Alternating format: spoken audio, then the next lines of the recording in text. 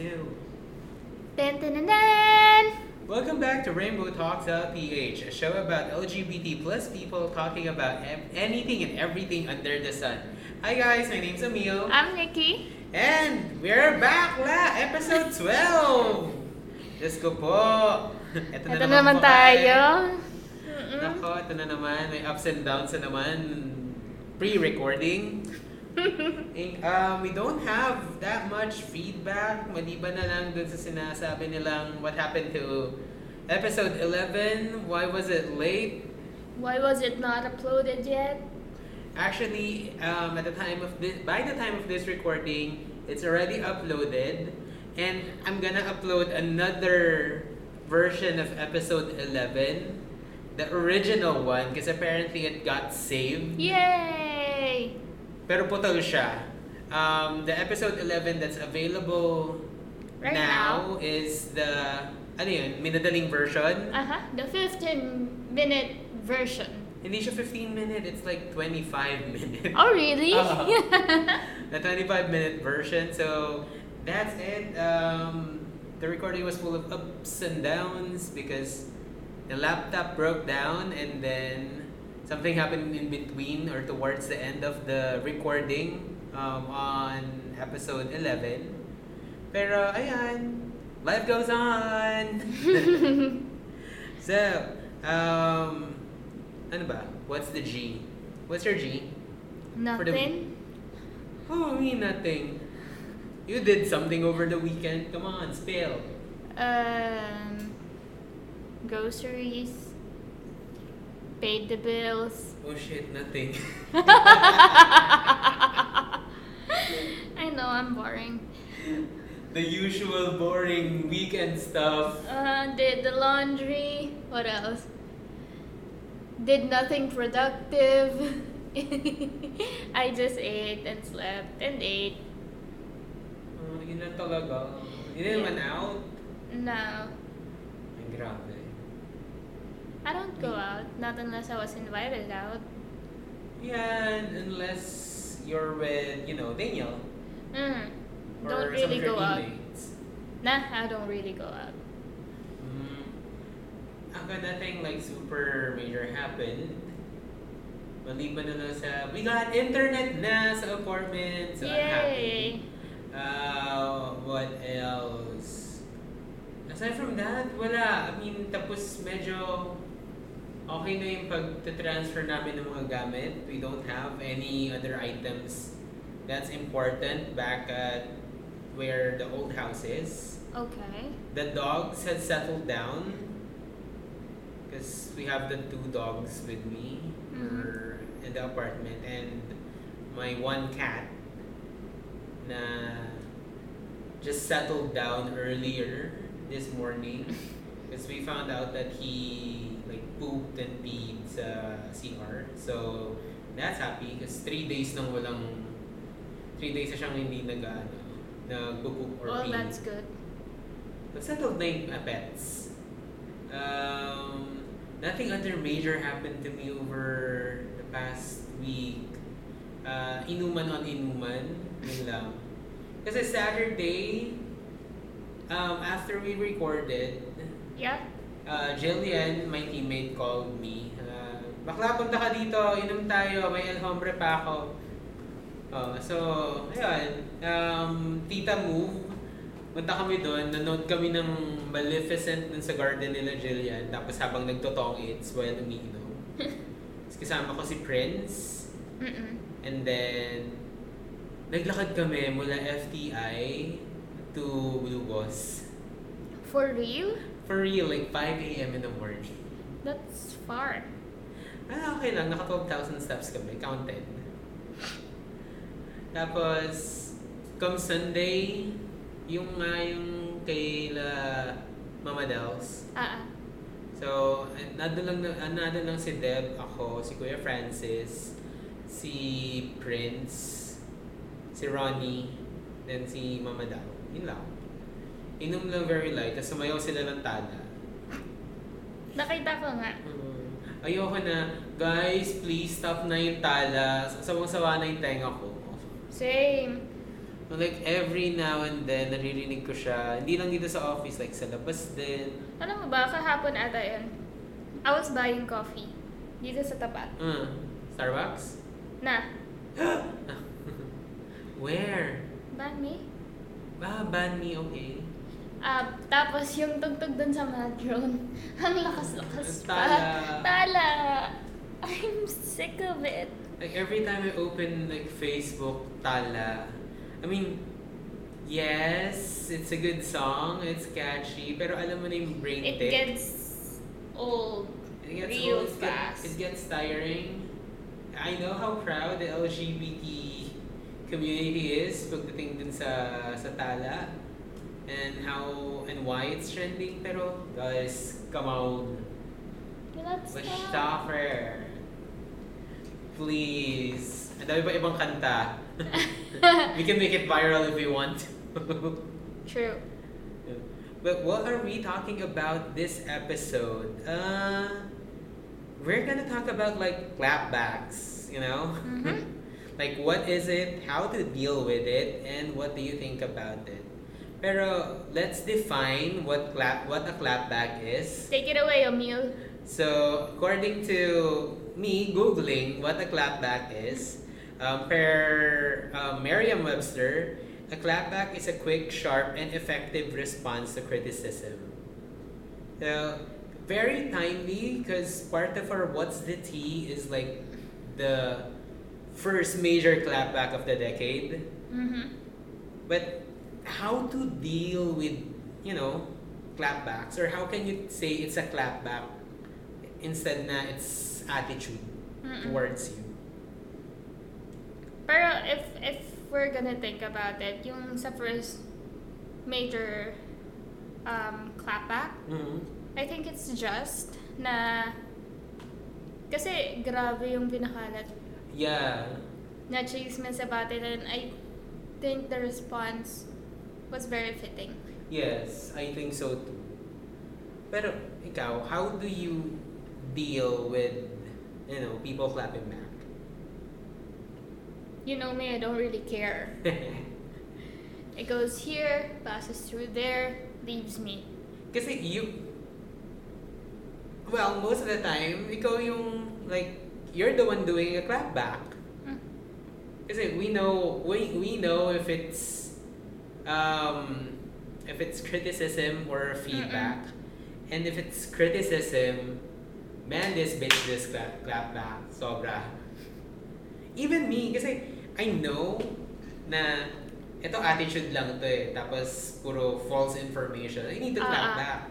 I need to say something. Kasi I can't, for the likes of me, cannot shut up. I can shut up sometime. Minsan kasi nakakapagod din sumagot. Lalo na kung paulit-ulit. Ganda lang yan eh. Pag di ka sumagot, guilty. Sumagot ka, defensive. Defensive. So, para sa akin, shut up na lang ako. I'd be the better person for once. Pero minsan kasi napupuno ka eh. True. Na alam mo na very wrong na yung pinapakalat. Very wrong na information na alam ng iba. Well, kilala mo ako magalit. Yeah, me too. Pag nagalit ako, hindi ako nagsha-shut up. I don't shut up about it. Yeah, you're a machine gun. I really don't. Kahit anong yung siging, pag nagalit ako, titigil. Mamaya, Reload. masisingit na naman ulit. Isisingit ko na naman ulit yung problema. Tapos pahinga na naman ulit. Tapos maalala ko na naman ulit siya. Hanggang sa buong araw, hanggang kinabukasan, yun pa din. What I think about it is, I really admire a person who can clap back. Kasi they will really show what they think about, trash that people throw at them. Saka, it's not just like admiring them that they have the attitude to do so, but for them to know this is criticism and I need to defend myself. Totoo. Tsaka, kunwari, face-to-face sinabi sa'yo to. Alam mo naman ramdam mo naman kung feedback yan. Yan. Ramdam mo naman kung criticism yan. Parang kasi sa akin, well, unang buka pa lang ng bibig ko, alam ko na kung maganda yung sasabihin. Buka ng bibig mo, alam ko na kung maganda yung sasabihin mo o hindi. Ganun ako. Saka hindi, kahit friends, kahit hindi mo close, when they tell you something na you know that's not gonna stick with you well, you clap back.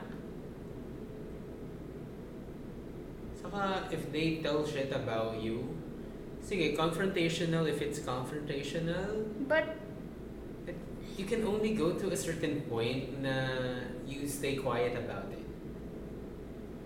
kasi everyone gets tired Yeah. of bullshit. I mean, tulad nito, netong topic natin. She got tired kasi sobrang nag-trending. Oo.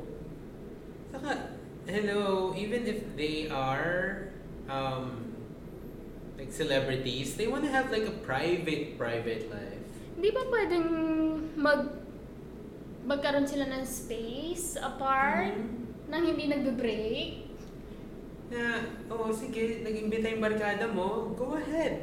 Feel free to do so. I have friends as well na pwede kong puntahan. I have families I could go with. Diba?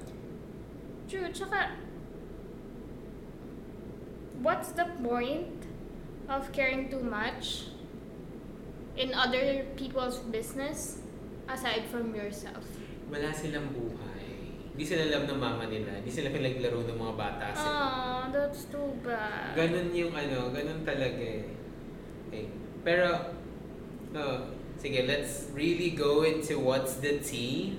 Kasi, these are a few of the clapbacks that we have for like the week or for a few weeks now. The one that we are talking about, which is the major clapback of the decade, is Nadine Lustre, James Reid Reid allegedly broke up. And then, apparently kasi naman, two known radio showbiz columnists, Ricky Lo and Jobert Sucaldito, obviously, hindi pinag-isipan, made some very inappropriate and insensitive comments on radio about Nadine. I close Nadine. Isa na dito is yung if you listen to or if you watch the news or listen to stuff in YouTube or other people saying, the issue was over the New Year's or during New Year's Eve, hindi magkasama si Nadine and si James dun sa mga pictures na pinost nila. So, dun nagsimula yung issue na break na sila, ganito ganyan. Without even confirming it, they announced it dun sa radio show nila. Which is chismis. Ganun naman kasi talaga kumakalat ng chismis eh. But the thing na nakaka-bother is what Jobert Sucaldito said na bakit hindi na lang siya tumalon on speaking to Nadine, hindi na siya tumalon dun sa kung saan man siya nagpa-picture. Pertaining or saying, why don't you just commit suicide? Diba? Ayun yun eh. So, with that, Nadine's response, you know the response, diba? I read it. Parang, grabe yung pagkasabi niya na, come on, 2020 na. I'm like, girl, she's not playing around. Tsaka yung the fact na idamay mo, pati yung mental health issue, na parang, ba't di ka na lang tumalon? Are you fucking kidding me? Kung ako yun, without a doubt, I'll definitely clap back. Ano nga, part of major clapback niya is she's suing. If I'm not mistaken, she's suing Robert Socaldito and Ricky Lo because of this. And apparently, like a few days back, Robert Socaldito apologized publicly to Nadine, but Nadine hasn't, I think, hasn't acknowledged it yet. Kasi I don't think she will. saka kahit yung ibang artista, ibang friends ni Nadine. That's borderline psychotic na to tell someone, why didn't you just jump? Saka they were saying it na casuala, na parang nagtatawanan pa sila on air. Eh, hello sa dami ng fans ni Nadine and James Reid. Diyos ko. Tsaka eto na lang hindi na lang yun sa fans ni Nadine at saka ni James. Yung the fact na sinabi mo casually, yung isyong sobrang bigat dito sa Pilipinas. Mental health, suicides, not really sure you can get back up from that issue. Saka, I don't think that the apology is very sincere. I'll read it na. I would like to apologize to Miss Nadine, Miss Nadine, ano ba? Hindi ko masabi na maayos ang pangalan. Nadine. Miss Nadine Lustre, and those who got bothered by that sa aspetong ito. I'm also apologizing to my radio network, which will remain redacted, na joke lang, DCMM, for putting them in discomfort because of this. I don't think that it is He's sincere. just doing that for publicity. For publicity or just to keep, ano yun? Wala naman talaga siyang pakialam. Kasi syempre, trabaho niya yung manggulo ng buhay ng ibang artista. Yeah, chismis is chismis eh. Mabilis kumalat lalo na sa industry. Oh, part ng industry. So yun yung major clapback of the decade. I mean, Nadine Lustre not taking shit the start pa lang ng year. Because it's 2020, nangingialam pa rin kayo ng buhay na may buhay. Yeah. My God. And we have another clapback. Remember the Oriental Mindoro incident where... Yang? Sige, ikaw. Oh, Sa'yo naman talaga yun. Oh, hell no. No, I'm just kidding. Yung kay Yang Constantino, she went on her YouTube channel to express yung pagka-dismaya niya sa service na na-receive nila dun sa certain hospital. Yes, sa Surigao del Norte nga. Oo. Naintindihan ko naman yung side niya na Concerned siya sa husband concerned siya sa asawa niya.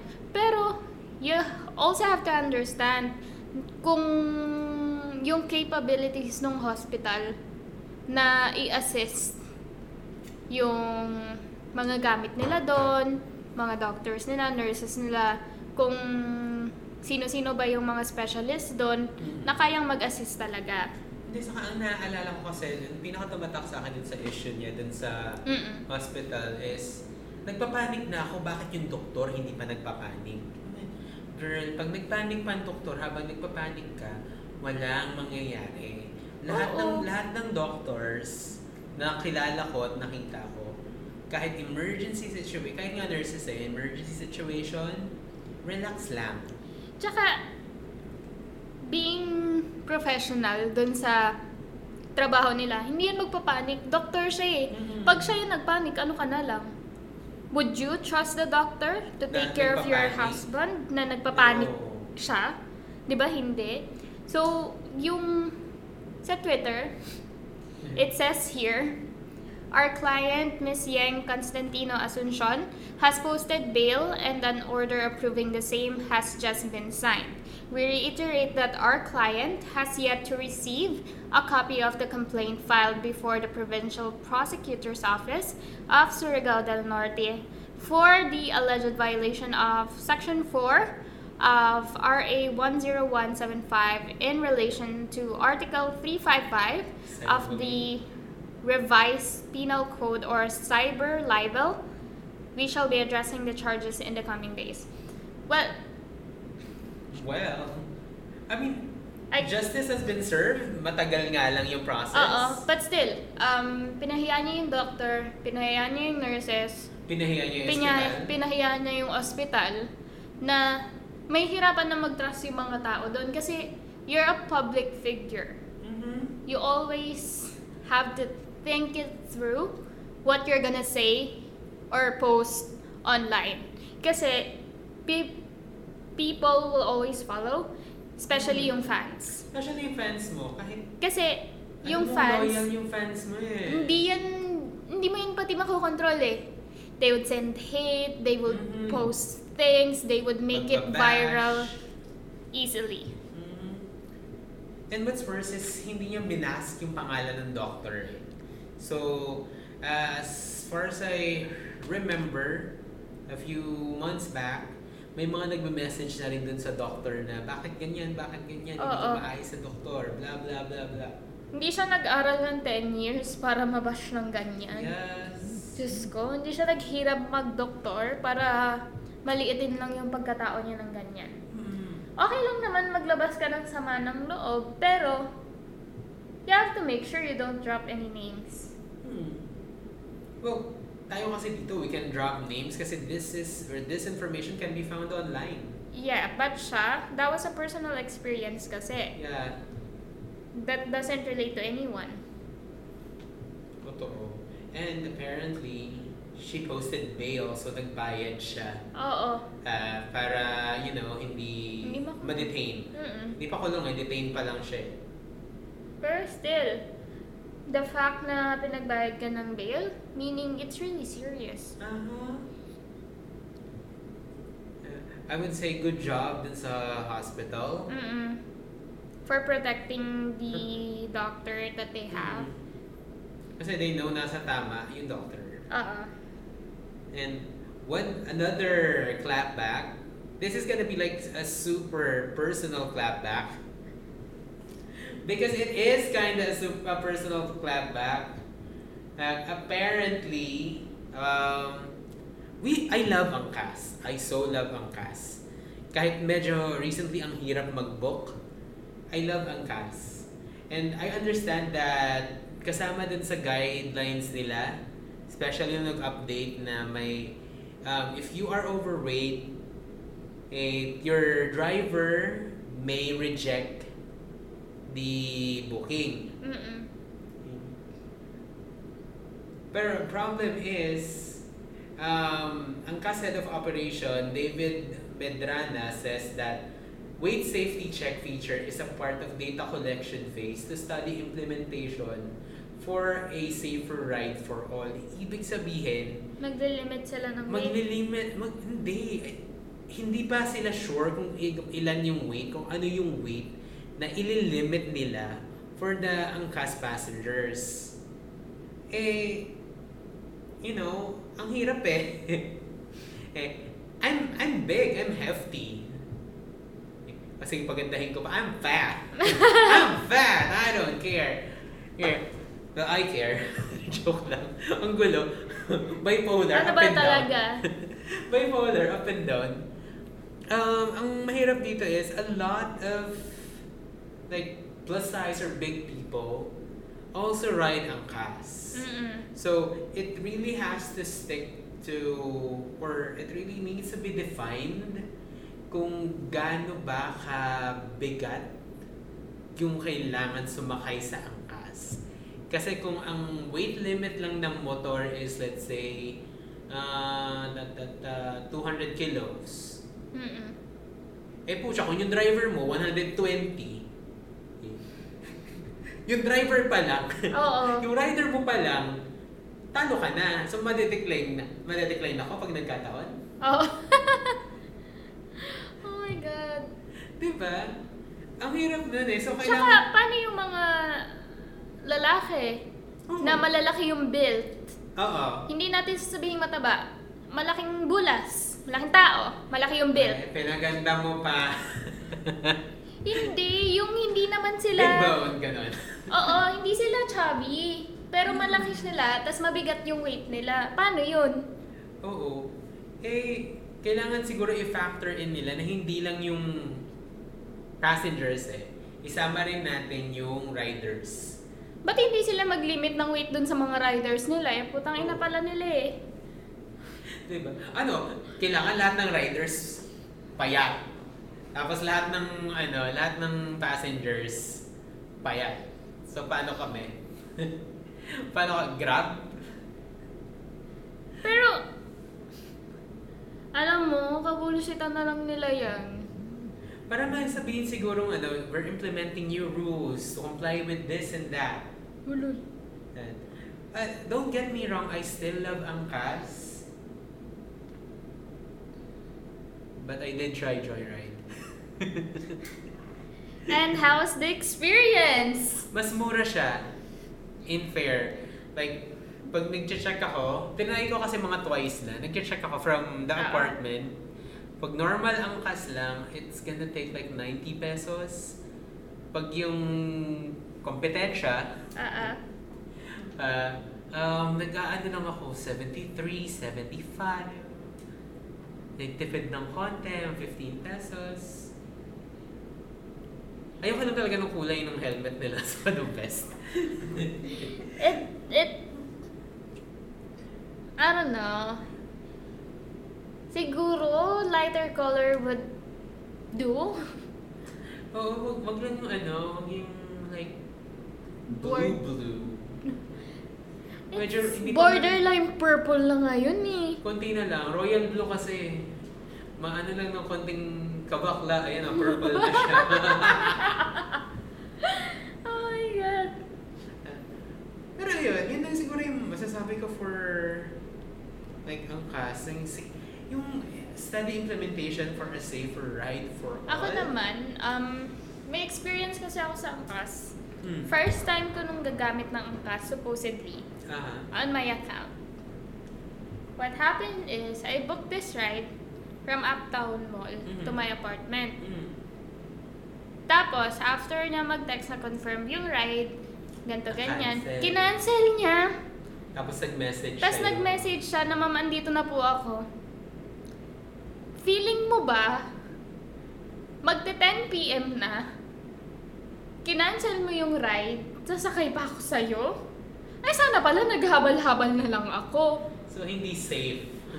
Ayun, since nahirapan na ako mag-book, nagpa-book ako kay mother ng Angkas ulit. Kasi yun lang naman yung choice nung time na yun. And this time, in-accept niya, hindi niya kinancel. Kasi kay mother, matcha-check naman niya yun So, ayun, along the ride smoothly, okay yung daan na dinaanan niya. Kasi yung sa Uptown, kung gusto mo ng shortcut, medyo walang tao at madilim yung dadaanan. Yeah, true. Sa sobrang memorize ko ng BGC, I know na wala masyadong tao. Hindi naman sa judgmental ako, pero pagkakita ko kasi nung driver na nag-cancel ng ride, I'm like, No way. Hey, you're a pretty good judge of character for Char. Tsaka, I tried reading people. I'm trying. Kasi kasama yun sa New Year's resolution. Quote-unquote. Kasi hindi talaga siya mukhang katiwa-tiwala. Sorry if this may sound judgmental. Aren't we all? Pero, for real. Tapos, alam mo yung bloodshot eyes? Medyo kopyak yung pisnga. No! Really, no. Kaya galitan pa ako ni mother. Sabi niya, huwag ka sasakay dyan, ibubuk kita. Okay. Pero natuwa ako sa mga Angkas na, alam mo yun, may ini-install sila na sasandalan mo talaga. Yung UV box. Parang hindi yung UV box. Yung parang may talaga, sandalan ng chair. Meron na, kasi na-adjust din siya. Kung medyo heavy ka or malaking hita mo, nauusog siya. Nakatry na ako dalawa nun. Sabi ko, kuya, sana lahat may ganito. That's so cool. Kasi ang komportable, kahit ilagay mo lang yung bag mo dito, sumandal ka. Kasi minsan pag UV box, baka matanggal, kaya ayaw nilang pasandalan. Ako naman kasi, you know me, I'm a little girl. I can make sandal all I want. Little girl, big attitude. You know what they say, the smaller the girl is, the bigger the attitude. Yeah. And okay, moving forward. Last clapback. And probably the most important one, because children these days don't know shit. Yeah, they don't know how to sew, don't know how to cook. Hindi naman kahit magtahi. Alam mo yung kahit simpleng tahiin mo lang yung maliit na butas. No. Don't know how to plant, garden. Alam mo? Hindi alam ko ano yung cross stitch. Hindi nakapag-weave ng basket. Ay, hindi nakapag-ganchilyo ng bag. Alam mo yung parang sling bag? Hindi nakagawa ng punda sa kayo una na pabilog. Hindi gumawa ng recyclable ng pillow na plastic yung pillowcase. Tapos yung laman sa loob, yung ginupit-gupit na balat ng chichirya. So if you're wondering what this is about bringing back home economics class because Generation Z and other millennials don't know how to do shit. Wala silang basic life skills. And they don't know shit. All they know is flex, brag, lit, whatever bullshit there is. Pero, to be honest, ito yung favorite subject. Ako rin. Growing up, elementary, high school, pinaka-paborito ko to. Lalo na yun sa gardening. Kasi, 2 oras kayo tatambay, wala kayong gagawin, magtatanim lang kayo, magdidilig kayo ng halaman. Oo, saka hindi, life skill yun if you wanna, parang ito yung prep mo for what you wanna do in life after saka, school. Ito yung preparation mo na parang nag-move out ka na sa parents mo. Oo, na marunong ba akong mag-garden? Sige. Ito na lang, marunong ba ako maglaba? Maghugas ng plato? Ayan. Magluto. Maglinis. Diba? Magtahi ng butas kasi need to be thrifty. Kasi critical wallet day na at wala ka pang sahod. Ano mo yun? Tapos first job mo, tipid ka, limited yung binigay na budget sa'yo ng nanay at tatay mo kasi may trabaho ka na at sasahod ka. Pero what is home economics? Ang dami mo kasing matututunan sa home economics.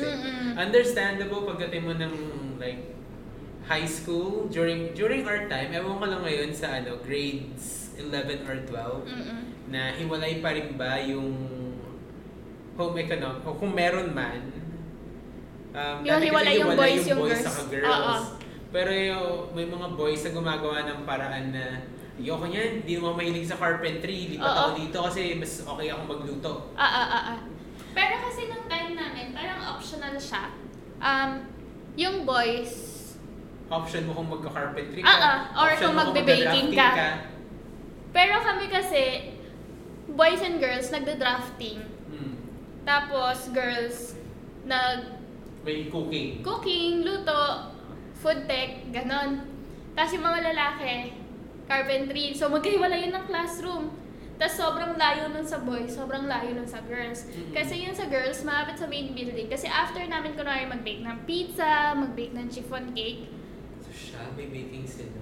Yes! Sa amin, luto-luto lang eh. After namin mag-bake, tsaka kami mag-iikot, bebenta namin yung binake namin. Galing food lab, lalabas ng cafeteria, pizza, 15.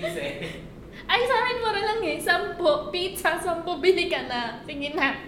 Gusto ko nang bumalik sa room. I think with our generation is like super close, parang ilang years lang. Kasi sa atin, like elementary pa lang guys, magdala kayo, or class, magdala kayo mag-isip kayo ng lulutuin nyo. Magluluto tayo ng ganito. Dala kayo ng gulay, ganito. Ganyan. Dali nyo lahat ng ingredients, pag-aaral tayo. Toyo, suka. Tsaka, as early as elementary. Dito kayo, maaga pa lang mapapahiya na kayo kasi akala niyo niluto nyo menudo, afritada pala. As early as elementary, tuturuan ka na nila magluto. Hindi, tsaka naalala ko, as early as grade 2, hindi na teacher yung kumukuha ng Trays. tinda galing sa canteen. Students na, by pairs yun. Sige, sa morning, ito kukuha ng tray. Dalawa kayo. Tapos sa tanghali, iba yung magbabalik ng tray. After lunch, meron na naman dalawa na kukuha ng tray. At the end of the... Iba pa nga yung iba pa yung tray na ititinda dun sa sa classroom. Dun sa soup, yung either sopas, lugaw, ginataang mais, ginataang munggo. Puro ginataan. Oo. Basta, feeding yon, pang-feeding yon. Ano yun from grades 1 to 3 or 4 ata. Sa amin, umabot ng grade 6. Sa amin, grades 1 to 4 lang ata. Tapos, yung... Doon ako natutong magbaho ng kanin pag alam kong sopas. Tapos yung mga malnourished, yun na lang yung binibigyan nila sa amin moving Hindi forward. sa amin yung mga super payat, nakakadalawa. Oo. Tapos mas payat ka, mas underweight ka, mas madami sila bibigay sa'yo. Oo, tapos ang nakakalungkot pa, nakikita mo yung kanya, yung lugaw, may itlog. Bakit sa akin wala? Kasi hindi ka malnourished. Siguro, kaya rin super strong pagdating ng super independent, I would say. Tsaka ito pa, cleaners. Isang per group yun. Per group, per day. Per group, per day. Pag tinakasan nyo si teacher, The following sabon. day, sabon kayo. Sabon, bukod sa sabon, kayo na naman ulit. So, useless takasan. Saka diba, I think home economics gave us like the strengths that we have to really be adults and to have our adulting life right now. This is not to bash parents, but some of the parents don't even have the time to teach their kids basic things. So that's why it's really important for the schools to have this as early as grade school. Grade school. Wag naman preschool. Preschool baka magmapaso pa. Grade school, this is really a must. Sa Japan, mula noon hanggang ngayon, yung mga grade schools nila, they have no janitors. Kasi parang merong ang home economics nila, nasa isang class or isang kompleto batch. yun. Nasa isang room sila yung nagluluto ng kakainin nila for lunch. Parang per class siya na ito yung magluluto sa araw na to ng lunch sa cafeteria. Section mo, ikaw naman ng Tuesday. Tapos itong section na to, ito yung maglilinis. Tapos per room, iba pa yung mga cleaners doon. I mean, tamo, kaya ang sisipag ng mga Japanese, they're overworking themselves. Bata pa lang pagod na sila. Joke lang ha. Bata pa lang, alam na nila kung ano yung gagawin nila Oo, kaya sa kanila, as early as 15, 16, nag-apartment na, nag-dorm. Confident na sila sa life skills nila. Na kaya nilang mabuhay. Alam mo yun, sa anime nga totoo naman yun sa anime na nangyayari talaga sa Japan, na naka-dorm sila, siya nagluluto mag-isa ng breakfast niya, ng lunch niya, ng babaunin niya sa school. Totoo naman yun Kasi parang, I don't know, dito sa atin, yung mga kids nowadays, I don't know, baka hindi marunong magsaing.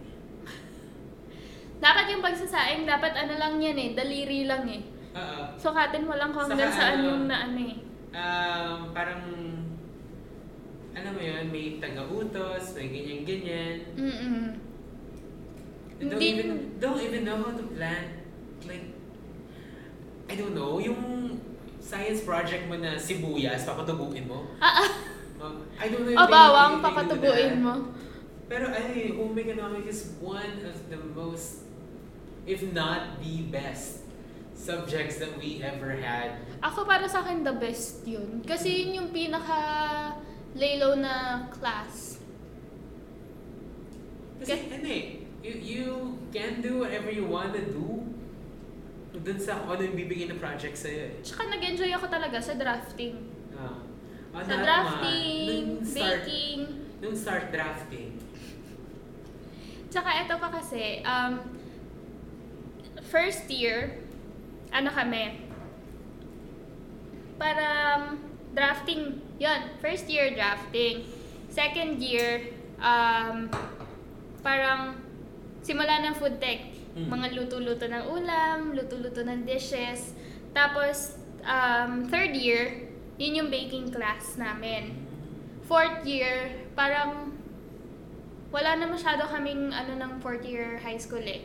Kasi graduating, busy. So yun, yung first 3 years, sobrang na-enjoy ko yun, lalo na yung baking. Alam mo yung, tapos pag nagpa-project pa kayo, ang project nyo is magpiprint kayo ng menu ng mga recipes, tas parang gagawin yung scrapbook. Tas kailangan lahat ng pinag-aralan na recipes nandun. Tas alam mo yun, ulam, paano mag-bake, nandun. Kaya siguro din, nahilig ako magluto. Ang alala ko pa nga nun hindi lang siya home economics eh. PHE, may technology pa. So may 1 week kayo in a month na matututo kayo mag-type sa computer. Tuturuan ng Microsoft Word, mag-paint, mag-Excel. Ang ginagawa ko lang talaga, paint. Di pa uso Photoshop na, paint lang. Pero okay yun kasi tinuruan tayo ng mga teachers natin kung paano gumawa ng project. Ang bata pa lang marunong ka na mag-Excel. Eh ngayon, yung mga ibang bata, kung kailan magsi-senior high, yun lang nila makikita si Excel. Kung saan makakita ng cell na may rows at columns. Too bad, so sad. Diba? I think this petition, we really need home economics back. Oo, Why did it ever stop? Ewan ko. Curriculum?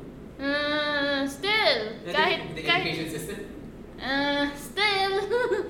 Mas kailangan nga natin yan dito eh.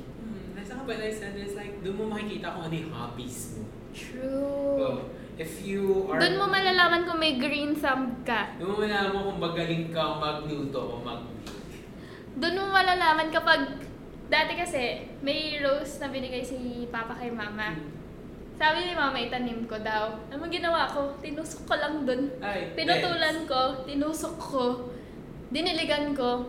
Pag balik ko kinabukasan, about a week after, dumadami na sila. Diba? Doon mo malalaman kasi kung ano yung mga unknown skills or talents mo. Tsaka, guys, it's really fun. It's really, really fun.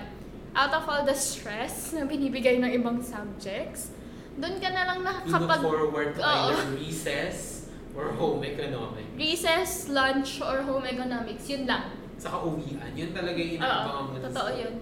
Pero kasi naman ako, bilang the kid that I am, Ma'am, may I go out? Tapos, may I go out? Hindi ako pupunta sa CR. Ang punta ko, yung mga tindahan malapit sa gate. Kasi may mga candy doon, chocolate. Yung alam mo yung chocolate drink, Milo. Nagtitinda doon ng Milo, 5 pesos isang cup. Yung parang sagot gulaman pero Milo. Tapos may Milo pa, may chocolate pa na gulaman. Yun, doon ako bumibili. Tapos bumibili ako ng snacks. Sabihin ko sa katabi ko, "Hoy, may papabili ka."